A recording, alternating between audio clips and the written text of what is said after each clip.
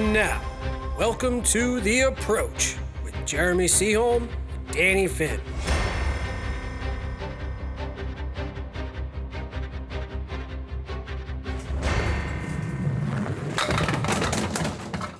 So welcome to The Approach. I am your host, Jeremy Seaholm. And I'm Dan Finn. What's up, man? Not much. What's going on with you? So our first ever podcast, huh? Well, first on The Approach. I know you've done one in the past. I mean, this was only, a year in the making, maybe? Yeah, I mean, we have a really good habit of talking about things for a long period of time. And then eventually, sometimes even doing those things. Sometimes. Not all the time. I get lazy. I mean, I think we all got a lot of stuff going on. It's not like we don't have a million things on our plate. But we're very excited. And now Jeremy's very excited. We have our first guest coming in just a short while. If you want to make that announcement. We are going to have Hall of Famer Craig Holbrook. To me, that's just fantastic to have somebody, so many stories. I think before we get too much into that, because we're going to have Craig on in a little bit, for people who are curious what the podcast is going to be like, and every week we're hoping, or most weeks we're hoping to get a different guest in. At least I found there's so many stories in the candlepin bowling world and working in the industry. How long have you worked in bowling? 21 years. 21 years. I've only worked probably 8 years here, and just in bowling and hearing the stories, I think it would be great to have a collection of stories cataloged kind of in one place. Right. I mean, I'm also interested in about the bowler themselves. Right. See, I don't hang around with a ton of bowlers outside of bowling, to get to know them. Mm-hmm.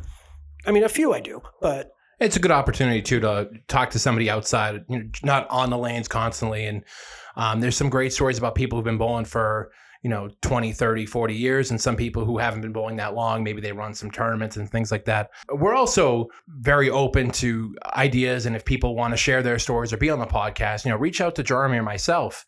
We'll try to make something work, to broaden that horizon, get as many people in here as possible. Absolutely. I mean, also, I don't know if you're running a tournament, you want to promote the tournament. Exactly. But yeah, that's basically what we want to do. And then towards the end of the show, we're going to do something called Spare Thoughts, where we give results for recent tournaments or upcoming tournaments as well. Right. Current champions, things like that. We'll get all into that later. But we're going to get Craig in here very shortly. So enjoy the interview. Well, welcome, Craig. Yes. In our lovely party room here. I didn't get you a cake, though. No, it's Okay. okay. This is nice. I'm happy to be here. This is going to be kind of exciting. Yeah, no, we're excited to hear all your stories. Good, bad stories. Yeah, there's quite a few out there, that's for sure. Yeah, so, we started this. You're going to be our first guest. We just wanted to spotlight bowlers that most people don't get to hear or talk to or anything like that. Pick your brain a little bit. Sure. Now, did you bowl as a kid? Oh, absolutely, yes. In the kids' leagues. We had Carlisle Bowl and Whitman. We had 10 lanes. We had 6 kids on a lane on 8 o'clock on Saturday mornings. My father, Crazy. My father said that when he bowled in the kids' senior boys league at Fairway, he said 32 lanes, 6 on a lane, 32 teams. And then the girls would bowl Wednesday, I think it was. I'm like, that's insane. Can you imagine? No, I mean, so my wife and I run the kids league here, and I cannot imagine that. I mean, we had 8 kids our first year here, I think 6 years ago, and now we have 21, 22. That was the only league that we didn't lose any bowlers because of COVID. We actually stayed the same, so the kids actually stayed with it, which is really good. But not the numbers that the people are used to. So hopefully we can keep building. We're going in the right direction. It sounds like, at least in ours. So. Actually, I have 2 great stories from being a kid. One of them, I walked all the way home. Well, my house was about 2 miles from the bowling alley. I walked all the way home with my rental shoes on. And when I got home, my mom said, guess who's going back to the bowling alley to get their shoes? And then one time, somebody stole my bike at the bowling alley. So I had to walk home. I did get it back, though. Police got it back for me. So that was nice. Now, your father was a bowler, too. Yes, he was, yeah. Yeah, so is Not great, but he loved it. And I learned a lot from him because he was really into it. Like we talked before, the rubber balls, plastic balls, who's doing this, who's spinning this way. So it was good to, bounce things off of him throughout being a kid all the way up to. So is he the one that got you into the game? I don't think so. I think it was a bunch of my friends. We just all went to do it. There was a thing to do. That and street hockey were the two big things we had back then. Yeah, I first noticed somebody had posted a picture on Candlepin Chat. It was from a tournament. It had to have been the 60s. Your father was on the list, but like the top prize was like $1,000. And then the last cashing spot was $5. And I'm trying to figure out like, well, here's the thing. How much would the entry My fee? dad, his paycheck was $105 a week back then. Right. In like 1961. Yeah. So $1,000. Wow, that's a lot. That's crazy. still big now. I mean, there's not a lot of tournaments now that pay over $1,000. I mean, there's the Easter Classic, New England Candlepins, Outrun the Bear, Worlds. But is that as far as walking out of there with $1,000? Well, I mean, Today? even the doubles tournament That's yesterday, nice. Eric and I weren't far off from making $1,000 apiece. Right. But but I'm sure the entry fee wasn't. What was it, $150, $200 to get in? I'm sure that wasn't the case back in 1960. It was probably $5. $5. And it was probably sponsored heavily. I was about to say, did either businesses or the proprietor, because I know Helen used to sponsor a lot. Right. Like she'd throw in towards, she'd back people in money matches and stuff like that. That people, I mean, Chucky may do that now, but I don't know. Not to break free from the conversation, but I've never had a money match my whole life. No? No. Well, they're starting to come back. So if you're There was a period of time where, I hate to say this because I don't brag about myself, but some people wouldn't bowl me because of that. And then I just never did. Just never thought it was a thing to do. I know that was big. What, in the 80s and 90s there were money matches. 70s, 70s. yeah, And they 70s, 60s, 70s, 80s, especially there was a place, I don't know, was it Watertown or Newton? I think it was like right on the line, Riverside. I don't know if you ever bowled there or not. No. That's where Rosie used to bowl. Like you had all the Newton area guys and stuff like that. And somebody told me a story, the big money match, people 5 deep. And there was a new kid working the counter. And Rosie was in the middle of a money match, and the kid went over the speaker and said, "Oh, Rosie, you got a phone call." I guess he said some choice words in Italian. Yeah, I've heard a few. I bowled him on Channel 5, and a lot of the show he was mumbling to himself, "I cannot believe I'm losing to this kid." I've heard some fun stories about him too. Now, I did notice back to Channel 5 versus today, you watch the ACST, for example. You watch those matches, guy hits a big shot and his opponent's, fist bumping him, great shot. You don't see that as much in Channel 5 on those matches. A lot of guys kept their heads down, kept to themselves. It didn't seem as congratulatory when you were bowling against those guys. Not necessarily you, just... No, it was everyone. It seemed almost like a tennis match or a real important match, like the match of the season. Right. So even if you were best friends with a guy, and even the match I had with Ulster, we were best friends at the time. It was, I don't know, it just didn't seem right to congratulate the other guy for doing well. Yeah. You were trying to beat him, Right. So, Right. Yeah. It is a weird feeling. And, I know there's times where, you see a guy making a single and you're looking up and you're like, if he makes this shot, this could really bury me. And he, if he misses, tough break. But inside you're going, oh, geez, that was a good break for me. Like, I think we all kind of feel that, even though I think we're trying to show more sportsmanship in the game today. But where do you think that changed, where people are more quick to congratulate their opponent? It might have changed at the Worlds even. When we got more friendly with the Canadians, because it used to be, they would chirp at us and we would kind of yell back at them. And then, they kind of beat us a few times, so we got more respect for them. Mm-hmm. So then once the respect came in, I think we were mutually more friendly to each other. But I think that's about 20 years old, though, that respecting your opponent, having fun and being friends. And like, I can't even think of one bowler out there that I don't like. You know what I mean? Right. It's kind of the way it is. Yeah, I saw it more you see it more on Channel 50. Like 50. The old Channel 50 shows, people would start high-fiving and stuff like that. Yeah. But even Boudreau, I think it was the Pro Series playoffs, he and I bowling each other, and he goes, no high fives during the match. He goes, afterwards, we're all good. He goes, no high fives. I'm like, whatever you want. I'm like, I don't care. Okay. Yeah. But he just said, he goes, I'm not blowing you off. I'm just trying to stay focused or whatever. Which is fine. Sense. I don't care. Like, I'm not offended. I wish this generation had the shot to be able to go on Channel 5, where Don Gillis treated you like a celebrity and you felt like almost you were when you were on that show. Well, that's how I felt. So when I was a kid, probably, 8, 9, 10 years old, we all love we idolize the Red Sox players, Bruins players, stuff like that. But I did that too. But I also treated you guys on that level also. Because, I mean, I didn't know you guys were just normal people. Yeah. You know. I did the same exact thing with Charlie Jutras and Fran Honorado and those guys. Oh, absolutely. Same thing.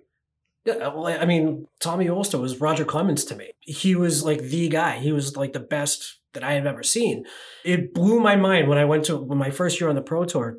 He walked in the door. I'm like, look who it is. Yeah. They're like, yeah. And? Okay. Right. And he's one of the friendliest guys you'll ever meet, too. Yeah, I've met him a couple times. He made me laugh. We bowled at a teams tournament, not together, but in Canal Lanes. And it was him and like 4 house bowlers. Like the house bowlers weren't good. And he just looks at me and goes, I'm going to throw 7 marks this string. Like, okay. He gets up and he throws 8. And he just got off the lane and he just winked at me. I'm like, what just happened? Just that natural. Well, that's the thing. He made it look so easy. And he had another gear that no one else had. When it was most important, when he needed it, or when he had to come back from something, he was just amazing. He could just put the ball exactly where it needed to be. Right. Now, obviously, this is a famous match that's going around Facebook with your match against him on TV. He needed at least a double to get you, got the triple. Yeah. How confident were you that you had that game in hand, or were you not confident at No, all? I was not confident. I was curious. Well, that's what I was going to ask. So I know, was it the 9th box? I think it was the 2-pinner, I think. Yeah, the 1 and the 3, I believe. Right. Yeah. But then you come off and then you throw like 9 drop and then you throw probably one of the biggest hammers I've ever seen. The only one I think is bigger is the one Peter Flynn threw during his triple on the live show, which that was just a complete explosion. But like, so you walk off that, like, I feel like anybody else, you'd be like, all right, like they need a double. Yeah. They need a double. Like, I should be good. But I feel like with him, you're walking off. I left the door open. Like crap, he only needs a double. Yeah. And he's one guy who could just go out there and just like as soon as he throws the first one, you go, oh crap.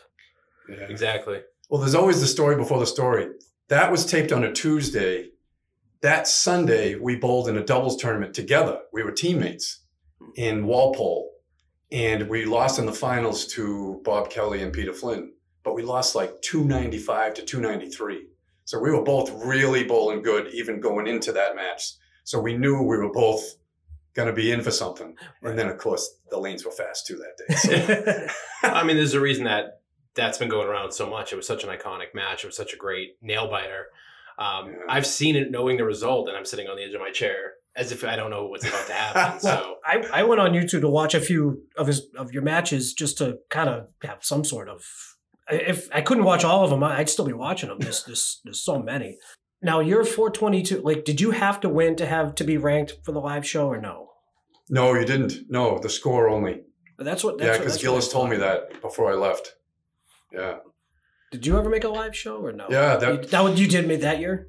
Yes. Okay. That's another story to itself. Okay, so I tied with Al Johnson. So before the live telecast takes place, we have to bowl a 1-string roll-off for the seeding, 4 and 5. I bowled 184. Oh, God. Yeah, no. So I'm thinking, I just wasted it all. And it was at Pilgrim at the time. Yeah. In the summer, no air conditioning. It was really hot in there. So then I bowl him head up in the next, the live telecast, the one everyone has seen, and I lose by a pin or whatever. But I think I lost like 133 to 132. So I go home with 319 for 2 strings, and I'm heading out the door. Wow. Oh, my God. Yeah. I wanted to go back a little bit. Like, at what point, you said you bowled in the kids' leagues. When did you kind of realize, I'm actually kind of good at this? Okay, I actually even have the stupid date because my mother just gave me the plaque. It was September 27th, 1975. Because I had my first triple strike, my first 160 game, and my first 400. And I was 14 years old. Wow. Then I said, man, this is kind of fun. That's crazy. I didn't get my first 400 till it was early 20s anyway, I think. It was something like that. I'm 34. I'll call you when I get my first. Okay. So a quick story just after that. So then I get into high school and they have intramural bowling. But I'm also playing on the basketball team. But I'm not one of the star players of the basketball team. I'm like the 6th, 7th, 8th guy. I get in for a few minutes here and there. So basketball is really not that important, but I still love it. So I go to intramural bowling on Wednesday afternoon, and I don't go to free throw shooting practice. So they announced the scores in the morning. They go like Craig Holbrook 383. Then they got teachers bowling 287, 281. So the coach calls me into the office and he says, "Oh, Craig, you really like bowling, huh?" I go, "Yeah, it's just kind of a hobby. I'm having fun with it." "Well, guess what? You're suspended for 2 games for missing free throw shooting practice." So from back when you were coming up, there was a lot of great bowlers out there. I was having a conversation with somebody recently about, having, 120 average today, everybody knows who you are, where I think you could get lost in the shuffle a lot more in the 70s and 80s. Yep. How did you feel like you had to break through all those other great bowlers to become one of the top bowlers and being on Channel 5 and winning championships?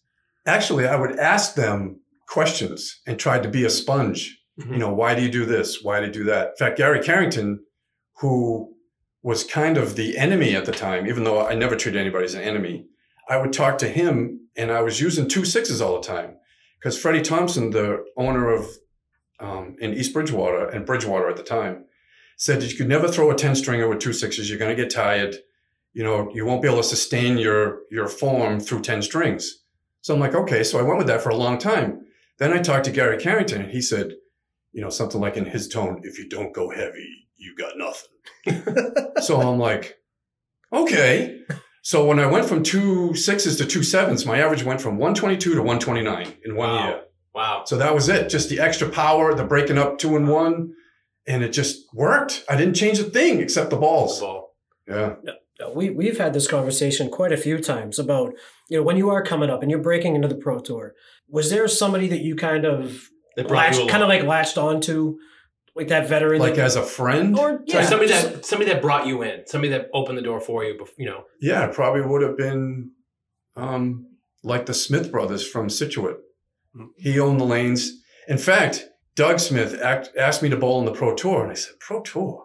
Why do I want to do that?" Because I was just kind of, having fun, being a kid. When you're like 23, 24, you're still kind of dating and doing softball and you're playing a whole bunch of things. Bowling's really not number one.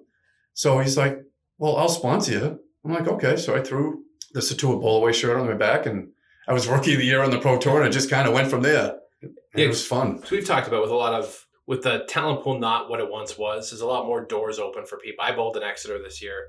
Guy my average typically never gets in. But for somebody with a 1.0 average like myself, usually somebody needs to kind of bring you up. Like he never takes the credit for it. But Jeremy kind of vouched for me for a lot of people. And that's, what we were talking about is who brings people up. Like, he's X's guy or Y's guy or something like that. And you notice he's clicks in bowling. So was that the same thing back then or did people kind of do it on their own? No, I kind of was on that. My dad kind of brought me into leagues too as a kid. Mm-hmm. I'd be 17, 18, and he was already bowling in the big, business or men's leagues at the time. And he would just put me in on a team even if I was 17 or 18 years old. And it just kind of, you kind of make friends as you go. And of course, if you're good, you make more friends. So it helps. Yeah. Well, that was the thing. Like when my father bowled in, couples leagues and stuff like that. And I started to get better than him. Like I really didn't find it until I was probably like 20, like 19 or 20. But I was 16, 17, 18. I was starting to get better than him. And then one of his teammates like, "Oh, I'm going to bring you one to our Monday night league at Fairway." I'm like, "Oh, okay. Like that's cool." And of course, it was Reggie. So my first experience in a competitive men's league is with Reggie DeLine. Which is an experience all to itself. Oh my God. It's next thing I know, like him and Tom O'Brien are called, "Oh, we're gonna go down to Millicent. It's like $6 all day to bowl." I'm like, "Do I have to?" Like, I'm good. He was, like I had no issues with him. He was a little strange, but I mean, nice guy. For a few moments, he was really good for the game because he had his little Reggie sheet where you knew all the roll-offs, what time they were for Channel 5, so you could get into one if you really wanted to travel. If I dig deep, I think I still have his business card. Yeah. It was like the Reggie DeLine roll-off sheets or whatever. They had it was like $50 lifetime, like $10 a month or something like that. I think I paid for the Reggie sheets. Yes, for the roll-off sheets, I did. But speaking of people that would kind of bring you in, so like at that point when I started to get better, the old WCBC had that 112 average minimum. Oh, and yeah. I couldn't wait until I got to that 112. I'm like, I'm gonna get it. I should have waited. I honestly should have. No one told me not to. looking back, I should have waited at least another year. And I didn't bowl bad, but I just feel like I learned so much in that first year. I could have learned a little bit more, then done a little bit better. But Paul Willits was kind of my guy that kind of brought me in. So into his group, it was like him, Stu, Jason Doucette, Dan Gauthier, those guys. And, that kind of helped me because there was no pressure, I guess. So. Yeah. Back to one of your things you talked about before, when there was so many good bowlers and, being a 120, you were kind of like out past, like the greats. My first year bowling in the Mass State Tournament was in Natick. I think it was 1979. I bowled 12-32 and I finished 95th. That just tells you right there what was out there. No, obviously that's an experience I had never had a chance to do. But from what I've heard from people, her running the state tournament was basically like one of the best tournaments out there. It was great, yes. Everything was like just so, like it had to be this way or that way or no way. Yeah. And I love the story. I know you know the story of Dan Murphy saying that she threatened to shut down a tournament for a cigarette burn. Yeah. Can you imagine that, like having like Fred Honorado and like all these guys, all the lanes go off. All right, get out. No, no, I can't. But that's just how she was. Yeah, you'd bowl a shift in doubles, and you'd be out at your car listening to the 1981 Celtics playing, in the NBA Finals against somebody. Because it was always June or whatever when they had the state tournament. Well, I think my father said he was keeping score for the state tournament when the Bruins won the cup in 70, I think it was. Like everyone was packed in the TV room that they had there, like going ballistic. But also, the crowds, you'd have 4 or 5 people deep just watching. Yeah. From what I've heard. One of my first state tournaments up there, I bowled doubles. And Jeff Atkins and Johnny Miller were bowling in the lane beside us, and they bowled 1450. And I said, oh, my God. And that record held for a while until it was beat by, it's been beat a couple times, but only by like a pin. I was about to say, that's an incredible score. Does Al Johnson have that, the 10-string? The 10-string record for singles, 1525. But the doubles record, I think, is Baker and either Treeful or someone. It's 1452. But it went from 1450 to 1451 to 1452. It's only gone up 1 pin every time somebody's broken. It's funny how, like, you look at, the Jackie Ray 245. is the guy. You look at the 245 in ties, like. I can't even fathom 245. We have bowlers all the time come in, just open bowlers, and they'll ask, how do you get strikes? And they ask, I try to tell them it's a game of spares. It's not always strikes. And a perfect game's never been bowled. Two 245s have been bowled. Well, what's so special about that?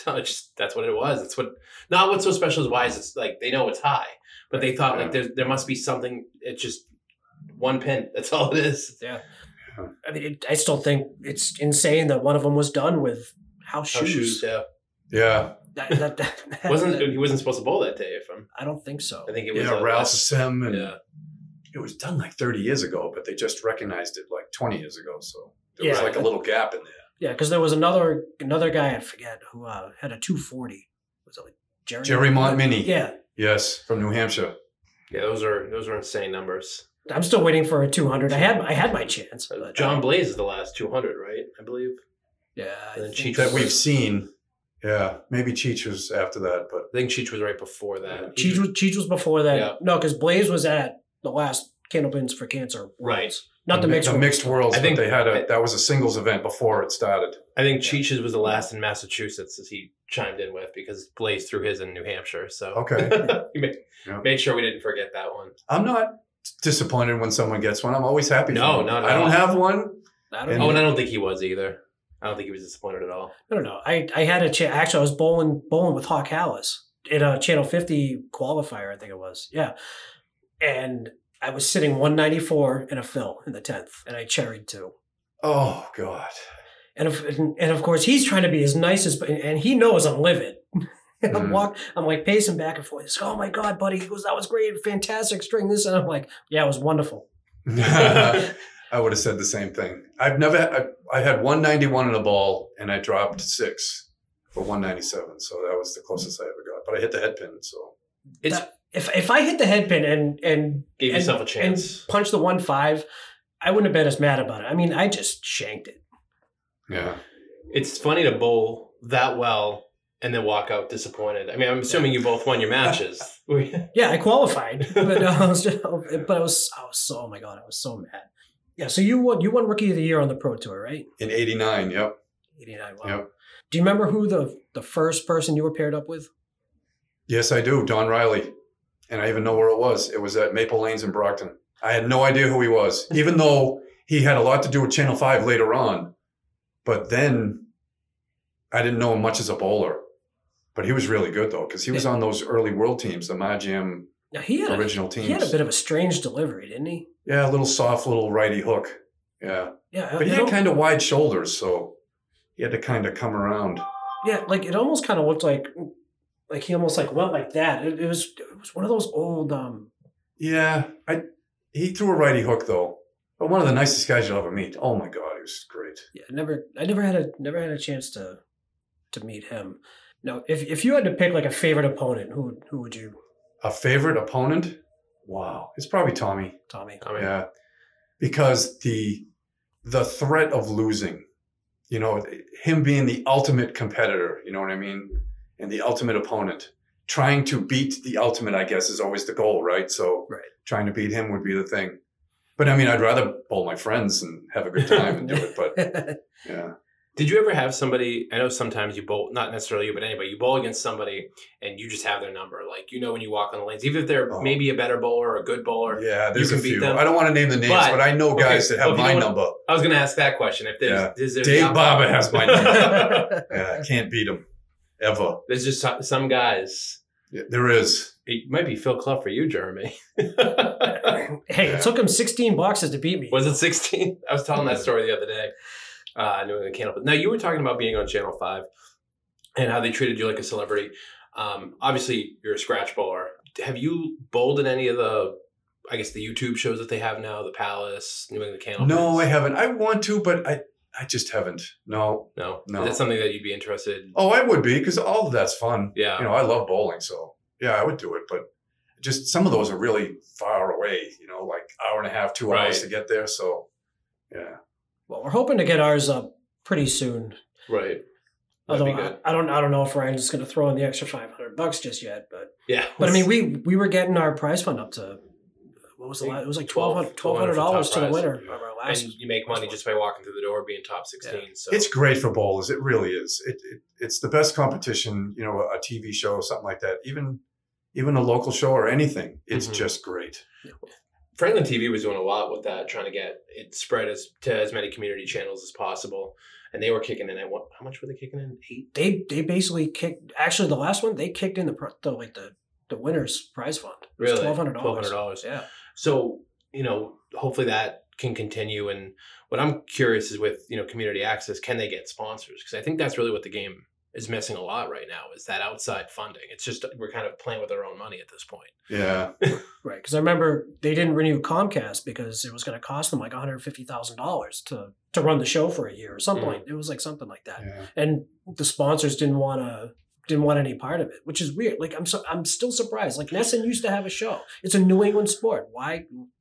There's got to be the more. Ratings are always good. Yeah, there's got to be more to that story, because I feel like anybody, even if you're not a bowler, if you're flipping through the channels and you see Candlepin Bowling and you live in Massachusetts, you're stopping. Yeah. So I don't really understand. There's got to be more to that story. I'm not. I guess so, because I mean, I turn on Nesson and there's Charlie Moore like fishing. Right. Or there was that Fenway dating game for a while. Yeah, like if you can put those on TV, like why can't you put a Candlepin Bowling show on TV? It's not like you can't get, like Nesson can get sponsors. I'm sorry, they can. Right. Yes. Especially where Fenway, used to have a bowling alley underneath. Mm-hmm. Yeah. And it's local, and Candlepins has always been in this area, and they know that too. But I wonder what happened with the Channel 56 show too, the one Bart ran there for a year, because that had a lot of money. Well, I was going to bring that up, because actually one of the matches I watched was your final against Lou. Oh yeah, I can't remember what was the prize fund for that. I think it was $1,500 to win. To win the whole. Yeah, and $1,000 for second. But you remember they paid pretty good money in every step of the way. Right. So the final was like an additional. It wasn't like big money at the end, but it was the same as I think the other the other rounds were. And I was watching that show, and like the production value was fantastic. Yeah. Like they kind of tried to like modernize it. 'Cause, like Channel 5, it was just your typical like, all right, here's the bowler, here's a little name thing here. I mean, they added bells and whistles. They did interviews. They have you like come running down the stairs, high-fiving people. And I thought they did an excellent job with the show. Was it just that 1 year? 1 year. Yep. That's it. That's crazy. I'm just thinking too, production costs must be a lot less now than it was then. I mean, everyone's got a camera now. I mean, you were talking about a 4K camera did you get it? We're looking into getting? Yeah, I have it. I was actually going to bring it for Outrun the Bear. Right. So, I mean, there's, Franklin TV does I'd say a pretty good job for people that aren't bowlers and not really in the bowling community. They do a pretty good job. I think there's something that they could do better, but you put somebody that can consult with a bowling background in there. I mean, they put a good product out there. Yeah. And I'm sure they're not dropping $150,000 to run that show. No. So there's got to be something out there that can rejuvenate the game. And like you were saying, Nesson, Comcast Sportsnet's another one that maybe they can get behind. But like, where would that $150,000 go? Like, is that paying like the crew, prize fund? I'm assuming. I remember Channel 5 had the cameramen were union. And they had, everything had to be, certain hourly, like it had to be done between 10 a.m. and 4 p.m. because they had to pack everything up and go home. And is that why they only did three shows? 3 shows in a day, because they had to, there was a union day's worth of work or whatever. Yeah, because I think I had asked you once, one of the weeks you subbed here, was like, why sometimes they'd have you bowl in the same lane, and then other times they'd have you, switch. And I think you said it was for time purposes. Yes, it was. Yeah, because they wanted it to last with the commercials to be an hour. Right. So certain bowlers are faster than others. Right. So especially if you have somebody like you guys, like you and Tommy, you throwing 30 balls, throwing triples. Yeah, that's true. It's like, all right, just stay on this lane. Like, we need to buy some time. Yeah, they would tell you before the string started, bowl both your boxes on the left, and then 2 on the right. So it would stay constant for one string?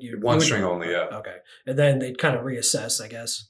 They'd only do it the third. Really? The first 2, they always let you go. Oh, okay. However, and then the third one, they would either slow you down or just let you keep going the same way. Yeah. Now, would that throw you off at all as a bowler? I mean, I know the opponent's doing the same thing, but because I know a lot of bowlers are very into habits, and the slightest variation can throw that off. So that never bothers you. If a bowler is ever going to be in a zone where you think you're alone, like against the world, it would be like something on Channel 5 where you're just standing up there by yourself. Right. Knowing that this is the thing with me. No one, fans or whatever, I didn't care if I disappointed them. It was family. Like family would watch it, and if I bowled bad, they're like, oh, you're really not that good, are you? It's like family was the worst critics. Yeah. It wasn't the other people. So those are the people I wanted to do the best for, was the family, to show them that, oh yeah, I'm good at this. Yeah. So I leave to go bowl in 2-3 leagues a week. Yeah. Well, it's like if I throw a bad half and I come off the lane and Joe looks at me and goes, well, that half sucked. Yeah. Well, there's the infamous, he ain't getting anywhere with that one. Yeah. No, my old boss, I was here for a New England Candlepins roll off, and my grandfather came down to watch, and I had like a 112, I think it was. He comes off the lane, and my boss was talking to my grandfather, and he goes, what did he get? And he's like, oh, he had like a 112. He goes, that ain't getting him anything. Yeah. So I remember when you heard that, he's doing it wrong. It's true. I mean, he went to all my roll offs and stuff like that. Yeah. He knew. He's like, that sucked. See, I have the opposite problem. If I bowl poorly, I go home and I'll be like, I bowled bad. Like I went 504 yesterday. My mom's like, that's not bad. And I'm like, it's bad. It's like, but you never felt that pressure with a group of people watching you? No, not really. No. Because especially some of the Channel 5 shows, I treat them like a game show. Like as a kid, I grew up watching kind of game shows here and there. So I'm like, wow, this is my one chance to be on a game show. And they're going to pay me money to do this? This is awesome. Well, I mean, at least for me anyway, I'm sure some people do. The first 2 boxes when you tape for TV, my heart's going like this. Tough. Like I feel like it's once you get those first 2 boxes out of the way, you're like, all right, like I can kind of calm down now. But like no matter how many times you do it, it's even just for like a YouTube show, it's like same thing. It's just like you get that little butterfly, even though there's only 15 people watching. Yeah. No, the worst butterflies I've ever had were on the Channel 5 before it starts. And then once you kind of get going, it goes away, and then you're all set again. Right, and I'm sure the crowd was fantastic, which kind of helped ease you in. Like Channel 50 at Lita, like that, they had a pretty good crowd there too. Yeah, they did. Yeah, That was a great show. it was. They had two really good. The announcers there, Morin and Lutz. They were really good. One of the things that I enjoy with the when we do New England Candlepins here, it's great to have a crowd watching the match. But when you have parents of kids 8 lanes down and they stop bowling to come over and what's going on over here, and they start watching and give them a little bit of backstory. You'd like to think they go home and later look it up and maybe watch some of the stuff. But it's kind of cool to see people who aren't typically in that bowling community get involved in the game and have some curiosity in it. Yeah. So it's good to see that.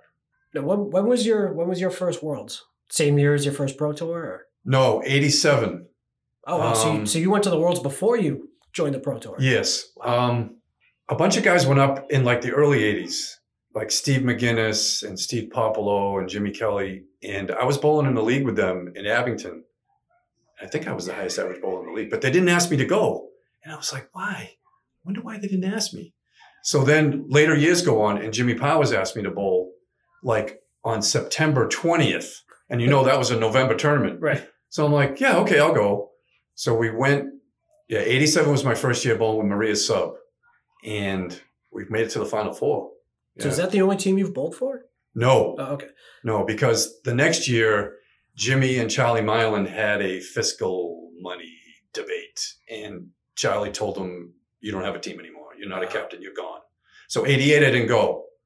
And 88 was the year they were in Bangor, and Peter Flynn threw 11 400s in the 11 matches he bowled. So 89, I'm still not, like September comes around again, I'm still not on a team. So Jack Sanick and Tom Ulster and Don Richmond and Billy Treeful and Mike Morrill have a team. And somebody can't make it, either Paul Berger or somebody can't make it. So they asked me to go. So I said, you kidding me? Yeah, I'm already packing my bags. I'm ready to go. Yeah. And we end up winning. Wow. Yeah, that was crazy. I mean, and that is an experience like no other also. Yeah. Because I remember my first year, I bowled with Winchell, Rich Clark, Peter Pereira, Scott Creighton. We had a good team. And Winchell told me, he goes, when you come back, you're going to be bored of everything else you do. Yeah. And it was the truth, because I came back to my Monday night league and I'm all fired up. I'm ready to go. And people just sitting there quiet. Yeah. I'm like, come on, let's go. It's exactly the way I feel when I come back from bowling the leagues. Exactly. But at that point, like the Canadians, I mean, they weren't mean to us at all, but they were still very chirpy. I mean, they're still chirpy now. But a little. It depends on who. Yeah. But yeah, they're standing right up behind you. There was a couple times that they knew it was my first time. Get a little bit of like whispering in my ear, and my wife was up there, and she's like, "That's kind of shitty." I'm like what? So just bowling. Like who cares? So it doesn't bother you. I'm like, no. Has something like that fire you up, or yeah, do you feel like any different? Well, that's the thing. And then they do that, and you get up and you throw a hammer, and then they just kind of look at you and go, It's a good way to shut somebody up. We ended up losing to just a bunch of jerks that year too. It was us? Yeah, it was. Okay. Yeah. I mean, it was. I bowled opposite Billy Travers, and he threw a 4-bagger in my face, and Rich pulled me. Yeah. I did bowl with Maria's for a lot of years. Yeah. Still with them, so yeah. But no, I bowled with Treeful probably from 89 till 97. And then some of the guys started to fade away, like Jack Sanick didn't bowl much. I think Channel 5 ended in 96, right? So a few guys stopped bowling like really competitively after that for a while. So the team broke up, and then they asked me and Mike Kuchar to come join Maria's again in 98. And we won in 98. So there's 2 times in a row where I joined the team for the first time. We ended up winning, which was crazy. No. What would you say is the best team you've ever bowled on? Ever? Ever. Oh, wow. It could have been that team in 89, because Sanick was really good at the time. And Ulster was really good, obviously. Yeah. And Don Richmond was really good at the time. Don Richmond is like one of the quiet good. Yeah. Like he can be explosive, but nice, just probably one of the smoothest deliveries you've ever see. Like same thing with like Jackie Ray. Not a hard ball, but just nice, just smooth, consistent, average 125. Yeah. No problem. And one of the nicest guys ever. Yeah, he is. Yeah. Yeah. Now, you said when you were coming up, you try to be a sponge, take as much information as you could. I remember bowling up against you up at Exeter, and I know we bowled. I was head to head against Josh Daly, and he beat me, but he wasn't thrilled with his bowling. And as I was putting my shoes on, I noticed he had come to you and asked you for some tips on his bowling. Do you look for people that are now themselves trying to be sponges and try to give Maybe, advice? yeah, I always help. Yeah, I love cheering on my teammates and stuff. I always try to be like their best friend when we're bowling together. So, I'll never say anything bad about anyone, even an opponent. I really don't. But yeah, if they have questions, I love talking back and forth. Right. I bounce things with Norcross all the time, and yeah, I have a lot of fun with that. I remember thinking at the time as it was happening, I said it's really good to see. He's a young kid, up and coming, if not already here. He's a great young bowler. It's easy for somebody that good, that young, to be full of themselves, but instead he took a step back and said, "How can I be even better?" And I thought that was kind of cool to see. And I just didn't know if you get a lot of that. Are people asking you questions now? Do you feel like you've kind of maybe more now that I'm older? Yeah, but yeah, I would never hesitate to have a conversation with someone. Even with Josh, sometimes he gets volatile, get mad and stuff, and I'll say, hey, that's okay. You can get mad sometimes, but just make sure you reset yourself and you're good again. Right. So yeah. We had a strong finish in the mixed worlds, the last game there too. So. Oh, that was incredible. Yeah, 167 on the end. Yeah. And did he throw it? Was it a double on the end? Sure. He might have went like double 9 strike. He almost had like a 4-bagger. Yeah, it was, and they were all crushers too. Yeah, they were. Yeah, like he doesn't throw little piddly strikes. Yeah. Head pin's not usually the last to fall. No, I had one of those at Central the other day. Did you? You had one here yesterday? It was a 1%er. Yeah, it was weird. Like I wasn't even close. It was a light quarter hit, and I left like the 4 horsemen on the right side, and the 7 pin like jumped over, tripped the 10, and then fell up the ladder. I just wow, God, that I think I saw almost every leave possible the other day in that house. Yeah. And it's a fun house. Like I like those type houses. Like it's a cool atmosphere, like those old timey type places. Yeah, it was funny. Like Freshie the whole time during our match. Oh, come on, Chucky, what are you doing? That is funny. That's old school bowling there, though. The scores aren't really that high, and you have to grind out the pins all the time. But I feel like that makes you better when you go to other places. It does make you better. Yes. I mean, I think that's why a lot of those old Central Park bowlers, like Woodside or Stella, like all those guys, they go anywhere else and they'll average 126, 127, no problem. Well, that's one of the issues with handicap tournaments is you have a lot of CPL guys. Wakefield one year had a lot of guys down the stretch, and we did the Out on the Bear handicap. I think it was right after COVID, and a lot of the guys bowling out of those harder houses are getting a lot more pins. We had a group. Remember the group we had out of Norwood? Yeah. That 2 guys made the final 8s and they had like 80 averages. Oh, God, and typically, somebody that, even in a handicap, doesn't make it that far because that tournament's such a grind. To every string, you got to bowl over your average. But they were throwing 90s and 100s every game because they're bowling in a dungeon. Yeah. So it's been that way forever, though. Right. I mean, I've bowled in tons of 560 cap tournaments, and you'll find guys that are 115 in a house, and they're 122 almost anywhere they go. But they're from a tough house, so that's been around forever. And we had that issue. We had a triples tournament here where the cap was 340, and I was forever getting messages. There's no way that team's 340. If you can find an average higher than what they're telling me, go for it. Right. Yeah. Now, was CPL always like that? Always tough like that? Not super, super tough. No. It was. I would say average. Not tough. Definitely not fast. Yeah, because I mean, you look at the scores on the wall, like over the side. There's like 5, 6, 200 games thrown up. Yeah. So they're going, how? Yeah, we think we might have one in this house, maybe ever. If we can, like I said, I think we'll have to get in touch with Tommy's wife because I think she's on Facebook. I'd love to talk to him. We have a high score list. I think we only started at 2014 maybe. We never had something like that. We kept here, so we started it. I think we talked about it. So you got to start somewhere. We had Jay Cook just threw. Correct me if I'm wrong. 194. Yeah, 10 mark 194. Yeah. Steve Reno came out and said he's pretty sure Tommy Osa threw a 200 in a pro. Was it a pro? It was a pro tour here. Yeah, here. He said, because he said he said his father went 180 something, and he goes right next to him. Osa went 20 whatever. Wow.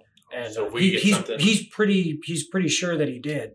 I'd love to know because I'd love to put that up there. And I mean, I'm sure there were tons of scores that were thrown here back in the day. So Jake's funny because once he heard that, every time we bring up high single, he always says unofficial because he knows there's probably a 200 lurking somewhere that we just don't have the record of. There's got to be because I mean there were Channel 5 roll-offs here. Right. There were Channel 5 finals here. I mean, there had to have been. Like Chief came up. This is probably 5-6 years ago. He was going up to the World, so he came here to throw a few, and he's just like, "Oh my God, the scores that were thrown here!" I'm like, "Well, somebody needs to find them." Yeah, if anybody has a copy of something, we would hang it, but. We just haven't been lucky enough for that. What are some of the harder houses that you've bowled in over the years? Or I think Walpole was really hard. Canton was hard. It depends. They go back and forth. Like Randolph was always really brutal. But then like Timberlanes and Abington, it was tough. Then it was really fast. Then it was tough again. So I guess it depends on who owns it at the time. That's what I was going to ask. If you noticed houses over the years changing. Because I know absolutely. Timber I bowled in recently, and I didn't think it was as hard as people had said it was. At least my opinion. I thought it was, it moved similar to my scores were similar to what I bowled here. Although I've heard Bowie can be faster, and I struggle there for some reason. I don't know what it is, so maybe it's just me. Maybe No, it can be. There's certain houses that you will like better than others because of the ball you throw. Right. Yeah, So I was just about to say, like, whatever rotation you have or don't have or how hard you throw, I mean, it all makes a difference. Right. I think there are certain houses that their pocket preference. Yeah. Like I know Pilgrim was left. The 1-2 was just gravy time. And then Natick was the opposite, 1-3. In fact, Natick is the reason why I bowl from the right and throw the ball backing up. Really? Because I always bowled from the left, sort of like Peter Flynn would bowl, but I didn't throw it as hard as him. Right. But when Channel 5 moved to Natick, everybody that threw a right-handed hook ball was way more successful than the people who were coming from the side that I was on. So I'm like, what the heck can I do about that? So I moved all the way over, Godwin-like, but the opposite side, and tried flipping it back, and I started scoring there incredibly. So it worked. And then I just became a better bowler by doing that, keeping my arm down the middle more, less, apt to stray one way or the other. Almost every ball I threw was the same. So I became a better bowler, so I just stayed that way. Right. And I'm still that way. So I probably changed in like 88 or 89 when they moved from Sammy White's to Natick. Yeah. And then I've just been that way ever since. Now, did you ever make Channel 5 when it was at Sammy White's? Oh, yeah. Yeah. 1981 was my first year that I was on. So, yeah, it was there. Yeah, I never had a chance to bowl there. But I heard it was a pretty decent house. Yeah, it was nice. Yeah. Now it's an Acura dealership. No, it's right next to was it Martinetti's? Like right down that stretch? Yeah, a couple like doors down from the McDonald's. It's there. Yeah. Now, is there anything on your bowling bucket list that you're still waiting to check off? A tournament or a score or something that you still want to? Well, 200 would be nice, but other than that, no. No, whatever. I've been lucky to win, just about everything. So I hate to say that, but just about everything. Because I've been around for so long. I've bowled in everything 50 times, so you're bound to win, here and there. Well, I mean, you're a Hall of Famer. That says something. Yeah. Your high five blows me away. A 781. Dude, where did you? It was at Pilgrim. It was at Pilgrim? Yeah, during the state tournament. It's time to throw it. I can't break 700. I always have that 1-0. Like I have 3 690s, and I can't. There's that one string that kind of gets me out of it. But like 7, what was your highest? Was that when you threw the 197? No. That was probably just a bunch of 60s and 70s in there. Yeah, there was nothing really major in there. It was just a bunch of 60s and 70s. I feel like it's rare to have a high single mixed in with like a triple or a 5. I always hear that it's split up somewhere. That people don't typically have like their high single with a high triple or a high 5. It's like they throw, a high game and then have a 1-0 or something along those lines. My 196, I finished with a 670. Yeah. The rest of my games weren't fantastic. One of my best high fives, I bowled 761, but it was in the New Hampshire state tournament, but it was at Park Place, which is notoriously fast. Right. So Winchell on a shift before bowled 747. So he knew there was a shift to go. He showed up for that final shift to watch, and he had to watch me bowl 761 and beat him. And he says he never forgets that to this day because that would have been his first state title or whatever. I'm sure he wasn't mad. Like, how do you get upset at that? You just gotta shake. You just gotta shake. Shrug your shoulders and go, okay. Yeah. But crazy. But yeah, no. You had how many you had? Was it six WCBC championships or titles? Was it or No, bowl of the Bowl of the years? year 6 times. Bowl. 4 on the WCBC and 2 on the Pro Series. Yeah. Yeah. And bowl of the year in the WCBC was not an easy thing to do. I finished second 4 times too. Before I even made the first win, I had 4 seconds. So I'm thinking, am I ever going to get there? Yeah. I lost to Deck Klein by 2 pins. I lost to Tim Lipke in the last box. And I watched that one. So I'm thinking, I'm never going to get there. I'm never going to win. And then finally just broke through. Yeah. Well, I thought I was going to get my first Pro Tour win at Colonial at a 10-stringer. That didn't happen either. No, but you had to bowl well if you hit 1260 something or whatever you hit in there for at Colonial. Colonial was tough at the time. I had 1272. I think you had 1276. Yeah, okay. okay. Or something like that. Yeah. All I knew is that I walked over, you were finishing your 5, and I knew you just needed a mark, and I'm like, that's not going to happen. But that first box of that last string, I went spread eagle, and I went through the hole twice. Oh, yeah. I miss 10-stringers like that. I do too. I enjoy them. I really miss the old Pro Tour. I mean, I get people don't want to always do 10-stringers, but I think they're fun. And that it separates like the really good bowlers from like the next level down, because the ones that can sustain those scores are 10 strings. Yeah. You know. And I used 10 strings. It would help me in the leagues like the next 3 weeks, because you would gain your rhythm and everything seemed to come natural after you've bowled 10. Yeah. Because you've bowled for 2.5, 3 hours. You're throwing balls because there's only 2 to a lane. So by the time you come to your league, everything just seems right. Right. And I miss that. No, I really miss those Saturday night Pro Tour shifts. Those were a lot of fun. Now, does the Pro Tour have a 10-stringer? I think they do one. They do one. Okay. Yeah. Actually, I think it's at Central. Oh, it is? I think so. Oh, boy. It was last year. Or 2 years ago. 2 years ago, yeah. Yeah, it was. Yeah, that was a shame. My first year it was kind of like the tail end of when people started to kind of drop off. Like I think it was like Jack Ray's last year.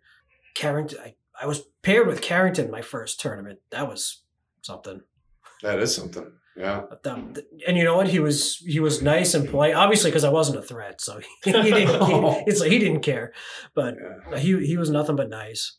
He actually bought me a beer once. Oh, really? Yeah. He's a good guy. He's very competitive, intense, but great. It was at Canal. I threw a 160 something the last string, and I didn't get in the high single pool. And Dottie goes over and hands Gary the money. He goes, "Yeah, what are you doing?" He goes, "Hey, Jeremy had a 160." I'm like, "Oh, I didn't get it." And he goes, "Oh, hey, thanks a lot."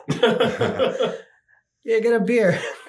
It's funny, you find a lot of those guys, their intensity on the lane, and then you see them off the lane, and they're a totally different person. It's great. I like that a lot. But back in like the 80s or like the Worlds and stuff like that, I mean, there still had to be a lot of we're not friends right now. Oh, there was wars. Yeah. Oh, there's no doubt about that. Like even like territory wars. Like I said, like even guys like you said who are best friends out of the like off the lanes or whatever. I mean, if you're bowling head to head, they don't know you. Yeah. I wish I could have like experienced that. Even just, I don't know. Some part of that competitiveness. Yeah. Yeah, I think that's part of the game that is lacking. Everybody's friends, which is good, but at the same time, you don't feel that I have to beat this guy mentality. It's, even our summer league has, what do we have, 6 teams, 8 teams? 8 teams. I didn't beat you this week. I'll get you in a couple weeks again. Like, you don't, yeah. These aren't the do or die matches that I think we had or that they had in the past. And I think there's attempts to try to bring that back. I know, Nico, I think is really exciting what Freshie started. I think the Chicha matches, congratulations, by the way. I think there is but to bring back some rivalries, I think would be big. I saw the money matches that they're trying to bring back. I think Fuller and Winchell are now going to bowl their match against McKinley and Baker. So it's exciting to see some of the rivalries maybe trying to make a comeback when maybe the game needs that. The Friday Night League is still pretty competitive. Yep. I mean, if you get 12 teams, I think 7 or 8 of them are good. Well, we tried to get a team out here. Oh, did you? We were just outside the zone, we were told. Yeah. Oh, okay. Yeah, that's stupid. That's the whole thing. Yeah, I know about that. I would think at this point, just take the teams you can get. Right. Yeah. I mean, it used to be like a North Shore men's pro league. So, yeah. If it's an extra 10 minutes, who cares? Yeah. It's an extra team. And if we're even going to try to put 2 just to keep it even. Yeah. If you can get a competitive team and they have to travel an extra 10 minutes, 10, 15 minutes, like, I don't know. I feel like it's worth it. Yeah. And I think that's a thing. I know with the ACST and New England Candlepins, we were talking about maybe, or a tournament where you have roll-offs in separate houses and bring everybody in with the top bowlers. I think everybody wants to see the same thing, which is the best bowlers bowling against each other. But not everybody wants to travel. There's a reason the ACST doesn't go all the way to Maine. Nobody wants to go to a match up in Bangor for 5 strings and then go home. Yeah. But if you had these divisions and then ultimately in ultimate finals that had the best bowlers from all these different regions, maybe that can bring some type of the territorial rivalries that you were talking about. Yeah. Some individual stats. I know Worlds is great but it's team. We don't have that individual, I beat you anymore, really. Yeah. No. How do you see the competitive aspect of this game going forward, say, like for the next 5 to 10 years? Competitive as far as just team events or pro just tour? Just pro tours, anything. Do you see us being able to make it stronger? Do you think we're just kind of fighting an uphill battle? I don't think it's an uphill battle because a lot of people are enthusiastic, but the numbers of the bowlers. Right. You don't have the youth leagues that you used to have. I mean, it's good to see some of the younger kids coming up and bowling well now. Mm-hmm. Right. That's always great to see. But yeah, just the numbers, just the pure numbers. Like we would have 90 guys at a pro tour or something, and now it's only 60 or 50. But I am looking forward to the season coming up, though, because things are going to be kind of back to normal. Yeah. And Pro Series is back, and that's going to be fun. I've only been involved in bowling probably 5-10 years at this point. And I felt like up until 2019, it felt like things were there was more bowlers in Pro League, like the Pro Series, over the last 5 years in a very small window. I saw when COVID hit, there was a few people that said that might have been the end of their career. I know Phil Clough said that, but then I just saw him throw a 207 in duck pen, so obviously he's still bowling fine. Wow, yeah. I think that was a little bit of a step back. Are you seeing that at all in a small window of the last 5 years, maybe that bowling was starting to kind of go back in the right direction? I think so, yeah. Yeah, the Pro Series bringing out the different little events instead of your boring 10 strings. I mean, even though I love 10 string events, but to a lot of people, they're boring.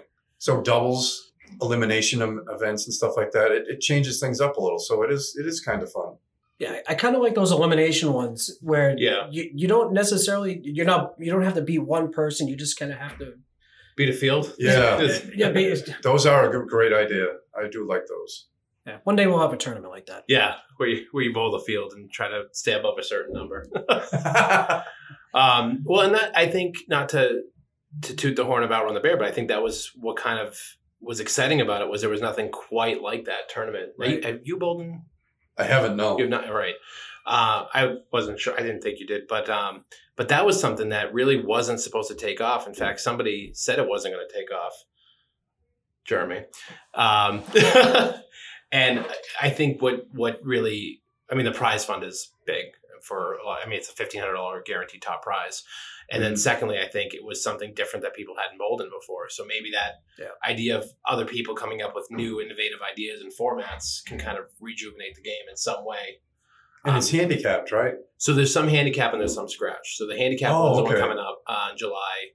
Originally, I was saying we would never run it handicap because of all the different houses. Originally, I had said if we were going to do handicap, was only going to be allowed to house bowlers because I wasn't going to chase averages. And now it's the most successful format that we've done. Yeah. But the scratch, that's my favorite, even though I don't bowl in it. That's my favorite because to me, I want to see the best bowlers bowl. Even if I'm not on that stage, I want to watch it. I'm a fan of the game. So that one we're doing September 25th is the scratch version of that. Nice. Okay. So yeah, that's another good thing you mentioned about you want to watch like good bowling. Mm-hmm. That's another thing that like Frank and that Brendan have been doing with Alley Chat. Right. Getting those old matches up. I think Channel 5 just got rid of all those tapes. They did. They just taped over everything, I think. The only tapes they're getting are people that have the VHS tapes at home. Right. In fact, my dad used to tape almost every show, my God. So I gave Nick Norcross probably 30 VHS tapes that have 3 shows on them each, so they're not all me on there. They're just anyone who was on at the time. Yeah, because if I had known, obviously, as a kid, I would have taped every show. Right. I really would have. But there's hundreds of videos out there. Yeah. There's shows that I didn't know existed, like as a kid. There was a show from, was it Empire Lanes? I forget what the what the show was, but it was the one where Bob Kelly threw 210, I think it was, something like that, against Joe Donovan. Oh, wow. Okay. Well, that might have been a pro tour thing, like at end of the season, or maybe middle of the season. They would have they would take the first 5 of 10 and then seed you for a TV show. I think that's what that was. I know. Was it Big Shot Bowling that was like that? They did an end of the year show too. Yeah. That came from the pro tour. Yeah, because that was the show that was on Nesson, I think. Yeah. With Bob Foraker. It started out on Channel 27 and went to Nesson after that. Yeah, it was that a Thunderbird when it was on 27? Because there was a show at a Thunderbird also. In the last few years, it was a Thunderbird Bowl in Auburn, but it started out at the State Mutual Life Insurance building in Worcester. Oh, okay. Because I remember going in there and, I taped about 6 or 8 shows in there. And that was always quite the experience because you had to go through kind of security and then you had to go down into the basement and then the lanes were there. So that was always fun. Now, do you think, obviously without Channel 5 and 56 and 50 being around like they were, all of a sudden there's all these Facebook videos going up. Obviously the production quality is not what it was when it was on regular TV. But do you think that that's good for the game and might spark some interest certainly, yeah. I watch a lot of them. Yeah. I sit back and with my laptop in front of me. I got the TV on the other end, but I'm watching the laptop. I'm watching both at the same time. Yeah, because I'm a huge fan of the sport anyway. So I mean, we gotta give Bob Lee a credit for what he is doing. Right. Yes. Because not everyone's going to get a chance to go down to an alley and see a matchup. So he's trying to make any match he can get to visible for the audience to watch. I know it would put some on the bowler, but there's got to be a way that while the match is going, we can get scores. Yeah. Because I know. That's the one. Yeah. Because it's all well and good when somebody holds up the score. Right. And I know sometimes I'll comment what I just saw because if somebody jumps in later, maybe they missed what it was. But if there was some way you could almost, it doesn't have to be every box, but some type of update after one. Or after a half. After a half, somebody can just key in something and it stays up there. I don't know if you can do that live or not. There's got to be, there's got to be something that we can come up with over. I mean, there's a lot of smart people in the game. I'm sure we can figure this out. Other than keeping score at home. Right. And that's, I was doing that. I know Bob Lee was calling the match, but with Jeremy's match with Eric against Freshie and Beauvert, I was keeping score at home just because, I just, that's what I do. I'm a nerd when I'm at home and I'm trying to figure out, how many does he need? And I'm, cross my fingers because, I love Beauvert and I love Freshie, but obviously I go with my home alley guys. So that's why I stayed to the end because all the guys that were involved, I enjoy all you guys. So I wanted to make sure I saw it in person. That's one of the things that I can't wrap my mind around is, and outrun I know not to keep beating a dead horse without Run the Bear, but how many people will make it to the 6th, 7th round, hang around to the 8th or 9th, and then go, well, I'll see you later. It's not like traffic's going to be that bad. There's only 40 people in the building.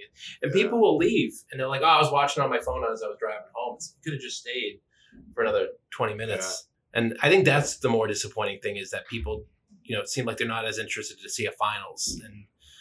And we've had some pretty good finals. So yeah, we have. Yeah. We're getting close to that time, and I have to go back to work at some point. So you said Ulster was probably your favorite opponent. Did you have a favorite bowler growing up watching? Probably Peter Flynn because he was lefty like me. We threw kind of the same, even though we threw a lot harder. And he was always 2 or 3 years older than me. Yeah. So if I bowled in the kids events in the 10 to 12s, he was in the 13 to 15s. Yeah. And he was the guy anyway, so the crowds were around him. And he's like, wow, look at him, And even though I'm only 11 years old, and then I go up to the 13 to 15s, and he was in the 16 to 18. So, it would be him. Yeah. I just love to hear anybody's stories. Yeah.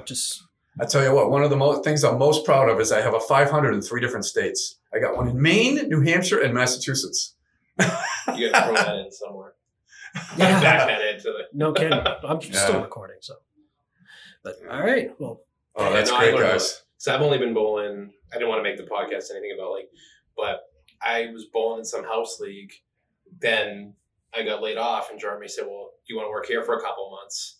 And then now I can't get rid of him. Now you can't get rid of me. But it's running out on the Bear. I love it not for any other reason. I get to meet so many people. I never thought I was going to be a bowler, but it was just so I got to learn a lot today because I only started bowling 2014. Yeah. So it was really cool. So I appreciate bowling it. ended up being my personal, before GPS came, because when I had to go to work for certain towns or whatever, oh, I know where the bowling alley is. I've been to that town. I've been to Maine. It kind of helps you learn your region. Yeah. Just being a bowler, getting around. Oh, when my wife and I go on vacation, like anywhere, or just, it doesn't even have to be vacation. Like I base my directions on where a bowling alley is or used to be. Absolutely. Yep. It's like, oh, we're going up to such and such. I'm like, oh, okay, well, the bowling alley's down this way or to the right. I just got to stay straight. That's so true. See what I do. So I don't travel as much bowling wise, but I know like sometimes if we drive by and happen to drive by like Lita, my wife and I, Kate, will be like, oh, who bowls out of that house? And we'll start like naming people who they call that. Yeah. Sometimes like when I ask people like scratch, like what's your average and where do you bowl out of? They're like, it's scratch. I'm like, I know, but I'm curious. It like doesn't do anything. I just want to know. Yeah. I remember working in East Brookfield, and Ulster was bowling up there at the time, and he was averaging like 131. His name was on the board. So the guy behind the desk, I passed him a little note. I says, and I give it to him. I says, this is a personal note from your friend that you are terrible at bowling. So he knew it was me somehow, because the guy behind the desk must have told him, back when I had red hair, he says, some redheaded guy came in here and gave me this note to give to you. So he ended up calling me in my house saying, I know it's you. I know it's you. Well, I appreciate you coming out and doing this for us. Thank you so much. Oh, this is great. Yeah. So that was a fun interview. Oh, I learned so much about the game. That might have been the first time that the under would have won on me talking 97% of the time. Oh, I knew that wasn't happening. Well, thanks to Craig for coming in and doing that interview. That was fantastic. That was awesome. I had no idea that he had 3 500s in 3 different states. Yeah, that's fantastic. Hopefully someday I hit one of those in one state. So we talked about at the beginning of the show, spare thoughts. So not a lot to talk about on this episode being the first one, but I'm going to kick it off with Jeremy and what spare thoughts really is going to be about.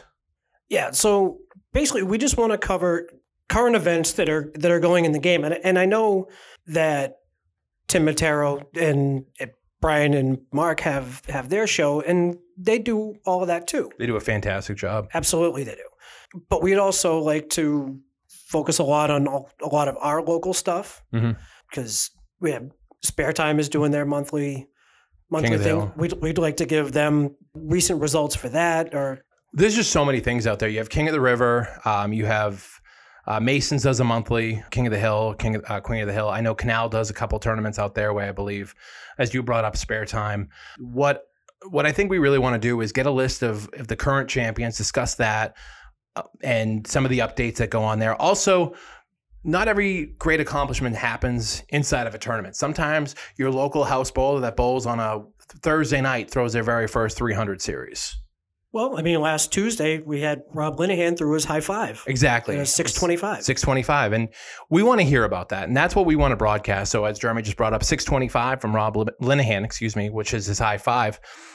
I think people want to hear about that. And if you have in your house or your league, somebody hits their new high triple, high single, high five, their first ever triple strike, let us know.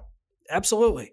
We'd love to hear about all of them. I mean, it would be nice for them, to hear a shout out. Right. I mean, we hear so much about, the pro level bowlers, and that's great. We should be celebrating the pro level bowlers, but also every little accomplishment that somebody gets, like I said, their first 300 series, whether even kids league bowling, things like that. We want to hear that. We want to broadcast and we want to celebrate that. Absolutely. I mean, can you imagine, you're like I don't want to call it like low level, but your 95 to 100 average house bowler that may listen to the show all of a sudden hears his name on the show. Exactly. I mean, that's cool. So if somebody in your league does something spectacular, it's their first time doing it, message Jeremy, message myself. We'll put it on the list, and we'll do our best to get it on an upcoming show on the Spare Thoughts segment and talking about some of the great celebrations that happen in this game. Absolutely. So I think, not to put the cart before the horse, but I think that pretty much wraps up our segment today on our first ever podcast. Yep. And we have a fun guest, a favorite for all of you for the second show. We're going to keep that a secret as well? Should we? I think we should. Fine. It's one that you're all going to enjoy. I can tell you that. Yes. We'll take guesses, though. Feel free to comment below on who you think the guest is. But it's somebody that if you've bowled, I think, anywhere, you would know this individual. All right. So I'm Dan Finn. I'm Jeremy. And until next time.